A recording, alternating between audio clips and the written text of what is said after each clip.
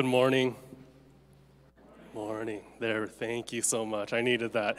My name is Chris. I serve in the youth ministry here, and I love doing it. I'm the youngest one in this series, and so by default, I got slotted to preach on relevance. And so if you're thinking, why is this guy preaching on relevance? Like, is he the best person? Like, this is just simply the best we could do, okay? And so we're trying our best.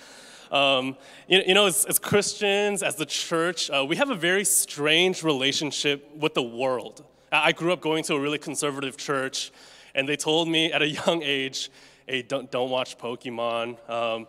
You shouldn't watch Harry Potter. Rap music is bad because the world is this kind of dark and evil place. And so just stay in here with the Christians, in this Christian bubble. And, are you going to go out? Well, who are you hanging out with? Oh, church friends? Oh, well, that's okay. I will allow it.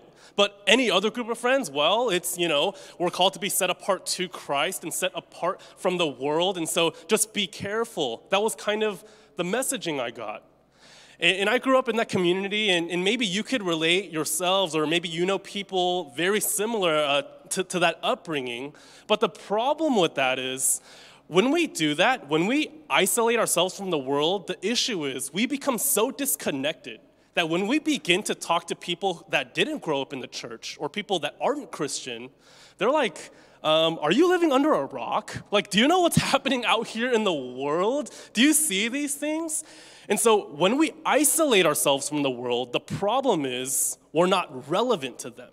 So in response, on the flip side, some Christians swung to the other side, and they started thinking and saying things like, well, you know what? I'm not one of those regular Christians. I'm a cool Christian.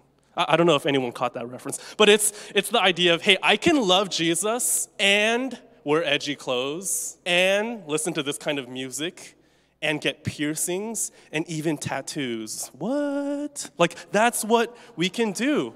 And so it's the idea of, okay, well, we can do some of these things. We can relate because, hey, there's good things in the world too, of course, but the danger is being too relevant, actually, it can backfire. I have a news clip. I don't know if anyone has seen this, but this is one of my favorite clips of the year. This is where being too relevant actually goes wrong. Can we take a look together?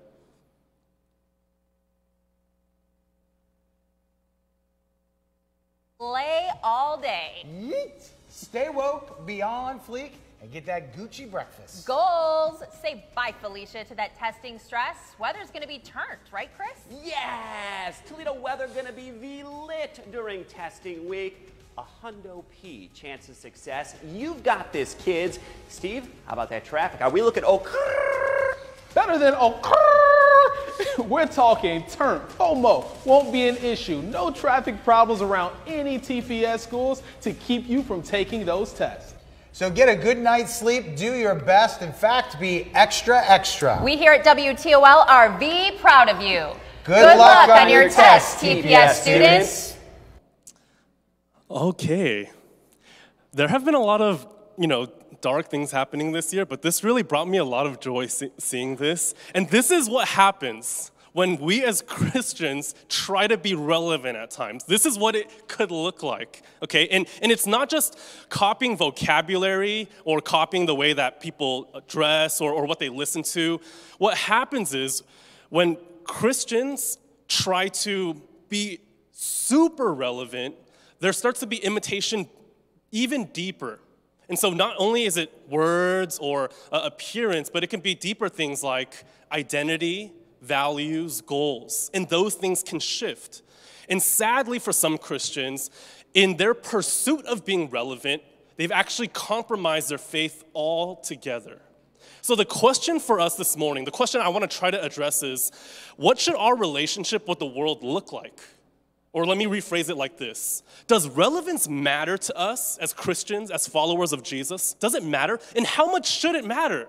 Should we just isolate ourselves and just stick together? Or should we just go out and just imitate everything? Or maybe there's a happy medium. Maybe there's a third path that we can walk down. And this is what we're going to be looking at today. How much does relevance actually matter for us as believers? How much should it matter? And of course, we're going to dive into God's word because his word is much more important than what I think and what people think are our opinions or preferences. But before we dive into the word, I do want to clearly define what relevance is, because I think for a lot of us, when we think of relevance, our minds can quickly go to the next generation or the younger generation. Oh, they're just trying to be relevant. Let me first try to define it. Relevance, being relevant, it means to matter. To matter. That's as simply as I can put it. To matter. So for example, when we listen to people talk, and they go on, and we choose in that moment, you know what? I'm gonna tune this person out. I think a huge reason why that happens, and hopefully it's not happening now, especially for those of you watching at home. I don't know what camera is on, but hopefully none of you at home. Why do we do that? Why do we tune people out? I think a major reason is we're thinking in our mind, this is not connected to me. Whatever you're talking about here, it has nothing to do with me. It doesn't relate to me. You don't understand where I'm coming from. What we conclude oftentimes is it's not relevant. It doesn't matter. But relevance, it shows up in a lot of different ways. See, relevance is relative, meaning depending on the ideas and beliefs of a particular social circle, you're relevant or you're not. And so it differs from group to group. And it looks absolutely different. So for example, for some people to be relevant, it means what you wear, it means where you get into, maybe your relationship status. For other people to matter, to be accepted, to be successful, and I think we use those as synonyms, to be relevant in those other circles, it might be what position or title you hold, your social network, your net worth, your square footage. Maybe it's how gifted or talented you are, or how beautiful and clean your family looks. So to be relevant, it looks different across the board. For example, for a teenager to be relevant, it'll look very different than someone who's in their 40s to be relevant, even if they're both striving after the same thing. They both want to matter in their social circles. That being said, now that we've defined relevance and understand just how different it could look, let's turn to Scripture. Because if relevance is dependent on different social circles, their opinions, their beliefs, their values, then I think a great place for us to turn is actually to a letter that Paul wrote, the first letter to a church in Corinth. I think it's particularly helpful because Corinth, this city, it's a port city. And so a lot of different kinds of people come through, a lot of different cultures, a lot of different types of people are there. And so there's all these different opinions, values, and beliefs. And Paul is trying to help people sort through all of this. And so people are actually having conflict. They're going to the church and they're asking very practical questions, things like, what leader should I follow? Should my identity be tied to my race? What should I eat? What should I wear? What does sexuality look like? These are some huge questions. And they're almost trying to actually corner Paul. And they're saying to him, well, do you side with this culture or that culture? Pick a side. What should we do? And Paul, he doesn't fall for the trap. He says, you know what? Let me explain to you what matters most. And I think he sums it up very well in the verse we're going to be looking at today. 1 Corinthians chapter 10, starting in verse 31. And for a lot of us, this might be our life verse.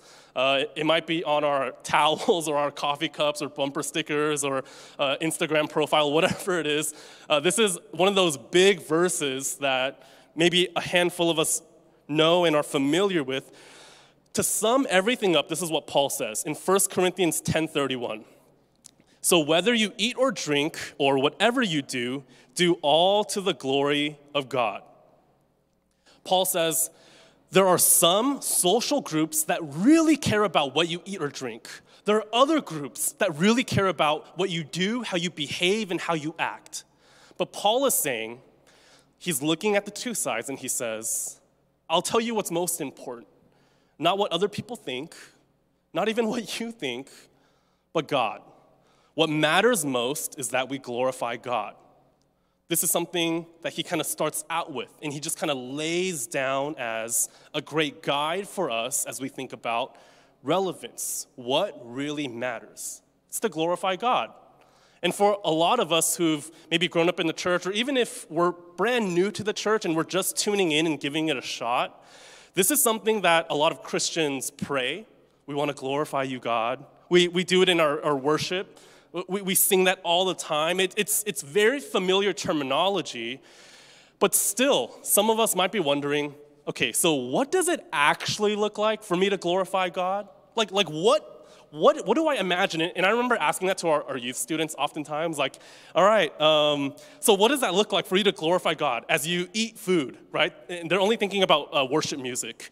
And they're like, for me to glorify God as I eat, I don't know, like, play worship music in the background, and then I'm glorifying God then, right? And kind of not necessarily. See, glorifying God, I think a great way to put it, a simple way for me to understand, John Piper, he says this: we glorify God by enjoying Him, by enjoying who He is. And so just because we come to a church service, just because we watch it online, just because we read or pray or sing and serve, that doesn't necessarily mean we're glorifying God, because I stand in the back of those youth services, I look over their shoulders and see them on their phones, and some of us are feeling guilty right now. I'm sorry, I'm not trying to do that. But I'm saying we can outwardly do these things that look like we're glorifying God, but our hearts are far away, are really far away from Him. And so what does it actually mean to glorify God? And John Piper clarifies it by saying, by enjoying Him. What is that? What does that mean to enjoy God? There is this really old movie that every pastor has quoted for decades, I think, and I'm going to be another really basic pastor and quote it, but I think it's really helpful for us to understand. In The Chariots of Fire, an Olympic runner, Eric Liddell, this is what he says about running. He says this: I believe God made me for a purpose, but He also made me run fast. And when I run, I feel His pleasure. That's what he says. That's a really old reference. I'm going to jump now to like 2020 and quote now one of my favorite artists. I'm gonna put myself out there, okay? Justin Bieber. He sings in his new song about marriage, love, and faith. This is what he sings in his song. I'm not gonna sing it, don't worry. He says, "The way you hold me feels so holy." What are these two people saying? What are these two groups saying? They're saying this: if I run, if I'm married, I can enjoy God because I know He's the giver of these good gifts. Or, let me flip it, if I'm sitting or if I'm single, I can enjoy those good gifts from God. Whatever I experience, whatever my relationships are, theologians say I can trace everything back to the hand of God because He's the good Father who gives good gifts. And so we can enjoy and delight in things, knowing and being grateful in our heart, being thankful to God by enjoying Him. He gave us these good things that we do enjoy. And that's how we glorify Him. See, at this point, it sounds like Paul is saying, hey, it's okay, you're free. You can do what you want. As long as you enjoy God, as long as you just glorify Him, it's okay, right? Well, he continues, and he's going to clarify this a little bit by giving us some parameters to think about some of these things. Look with me in the next two verses. 1 Corinthians 10, 32 and 33, it says this: "Give no offense to Jews or Greeks or to the church of God, just as I try to please everyone in everything I do, not seeking my own advantage, but that of many, that they may be saved." Paul is saying here, I'm free. We can do everything. We can eat and drink and do everything for the glory of God. And so he's saying, yeah, it's all permissible. I'm free in Christ. We're free in Christ. But at the same time, he says, but if it's going to stop someone else from worshiping God and glorifying Him, if it's going to stop someone else and be a barrier for them to come to faith in Christ, then I will stop whatever that thing is. I will stop that hobby. I will stop that relationship because I don't want to create any stumbling blocks. I'll stop myself, even though I'm free, if it's going to harm or cause someone to stumble. And on the flip side, this is how much Paul cares about the gospel and God's glory. In the previous chapter, not only does he say here that I'll stop whatever I do if it's going to help someone else enjoy and worship God. He also says in the previous chapter, I will stop at nothing. I will do everything I can to advance the gospel. Look with me in 1 Corinthians 19 to 23. He puts it like this. It's a little bit longer, okay? And so hang in there with me. This is a really, we could take the exit route or we could stay on, okay? And so please stay with me. 1 Corinthians 9:19. For though I am free from all, I have made myself a servant to all that I might win more of them. To the Jews I became as a Jew in order to win Jews. To those under the law I became as one under the law, though not being myself under the law, that I might win those under the law. To those outside the law, I became as one outside the law, not being outside the law of God, but under the law of Christ, that I might win those outside the law. To the weak I become weak, that I might win the weak. I have become all things to all people, that by all means I might save some. I do it all for the sake of the gospel, that I may share with them in its blessings. Paul is saying here, he understands and knows the culture of different social groups and social circles. And so he's saying, so I'm gonna become like them. Not for personal gain, not for him to be accepted, not for him to be successful, or for him to matter more or climb the ranks. He's saying, no, I'm gonna become like them, not for personal gain. It's not for me, it's for the sake of the gospel. So I can build bridges for them to get to Jesus.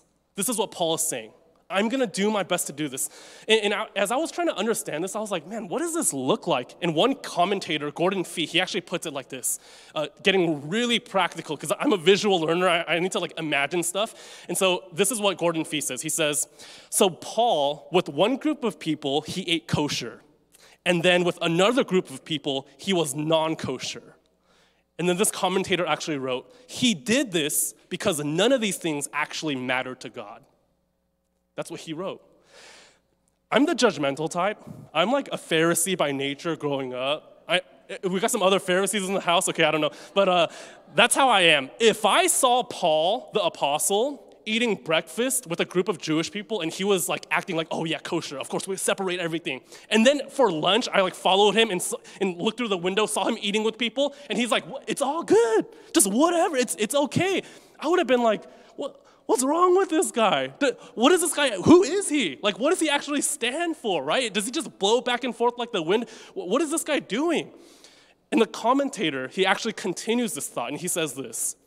He says, on the outside, it would appear like Paul is a man without principle, a man without allegiance. But then the commentator says, but that is because he has a higher allegiance to Jesus Christ. That's what it says. Paul says, I don't care. With this group of people, I'm going to do this if it's going to build bridges for them to know Jesus. With this group of people, I'm going to change myself altogether so that they can know Jesus. It doesn't matter. And you guys could judge me all you want. You can throw the judgment on me, but it doesn't matter because I just want people to know Jesus. I just follow him. I'll do whatever it takes for them to know. I'll do anything. See, in the next verse, 1 Corinthians 11:1, the beginning of that next chapter, Paul says, I imitate Christ. That's who I choose to follow. He's my example. And what did Jesus do? Jesus, he took on flesh.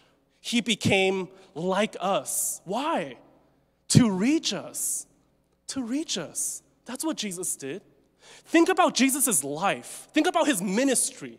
All the fame, all the crowds. He was the talk of the town. No one was more famous than Jesus in that time. And then, towards the end of his life, what did it look like? Everyone abandoned him, betrayed him. As he hung on the cross, everyone that mattered left. Does relevance matter? Absolutely. Why? Because Jesus took on flesh. He became like us to relate to us, to reach us. Of course it matters, absolutely, the incarnation. But is relevance ultimate? Is it the most important thing? Absolutely not. Why? Look at Jesus' death. If Jesus chose to be relevant to the people of the world, he would have never taken the cross.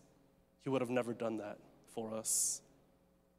But because Jesus hung on the cross, was shamed, humiliated, abandoned by all, was counted as nothing, and he died on the cross for our sins, that's the reason we're accepted. Even if no one thinks we're important, even if we ourselves don't believe that we're important. When we look at the cross, we're reminded that God looks down at us and says, you matter. You matter to me. Look at the cross. Look at what I've done for you. Of course you're accepted. Of course you're fully loved. Look at that, it's unchanged. If we want to reach people, relevance matters. But what matters most is glorifying God. Let's get practical, okay? 2 really quick things for us as we think about, okay, so what kind of music should I actually listen to? Is it okay to really want to make money and climb the ladder? Is it okay to do some of these things? What can I do? What can't I do? What does that look like for us? And I want to give us 2 guiding questions to kind of drive us, hopefully in the right direction, move us in the right direction as we think about and wrestle through some of these things. The first question I think that is really important for us as we think about relevance, what other people think, connecting, what matters is, the first one is worship. Is this thing or this relationship, is it going to help me glorify and enjoy God? Is it going to do that? If so, continue those things. If you're reading, if you're watching, listening to certain things, and it's helping you, you can trace those things back to God, continue to do it. Enjoy Him. Delight in these common graces that God has given. It's for us to delight and be thankful to Him. But at the same time, if it's going to stumble other people, if a certain hobby or a certain thing that we consume or watch or get involved with, if that's going to stumble other people, then maybe it's time for us to actually let some of those things go. And also, these things are never permanent. Materials, relationships, a lot of these things aren't permanent. They come and go. And so if it's going to lead us to temptation or idolatry, if it's going to be something that we build and attach our identity to, then maybe it's something that we also need to really watch out for and be careful with. That's the first guiding question. Is it going to help us glorify God? Is it going to continue to help us enjoy Him? Or maybe not. The second question is witness. Witness. Is this going to help me reach others? Is it going to help me build a bridge for the gospel? If so, continue to do it. For a lot of us, I think God calls us to certain social circles, and I think oftentimes it begins with maybe our families. Maybe we're thinking about our kids if we have kids, our parents, our cousins, aunts, uncles, grandparents that are getting older. Oftentimes it starts there. And as you think about the people that God has sent you to be an ambassador to, a witness of, who are those people? What do they think about? What do they care about? Maybe for us to build bridges for them to know the gospel, we're going to need to enter their world, just like Jesus entered into our world. And so maybe it takes conversation, a lot of listening, trying to understand, what do they care about? What do they value? Getting into some of those things so we can build gospel bridges to them, for them. And hopefully those are 2 helpful guiding questions. And let me just end by saying this. It's been a difficult year for a lot of us in so many different ways.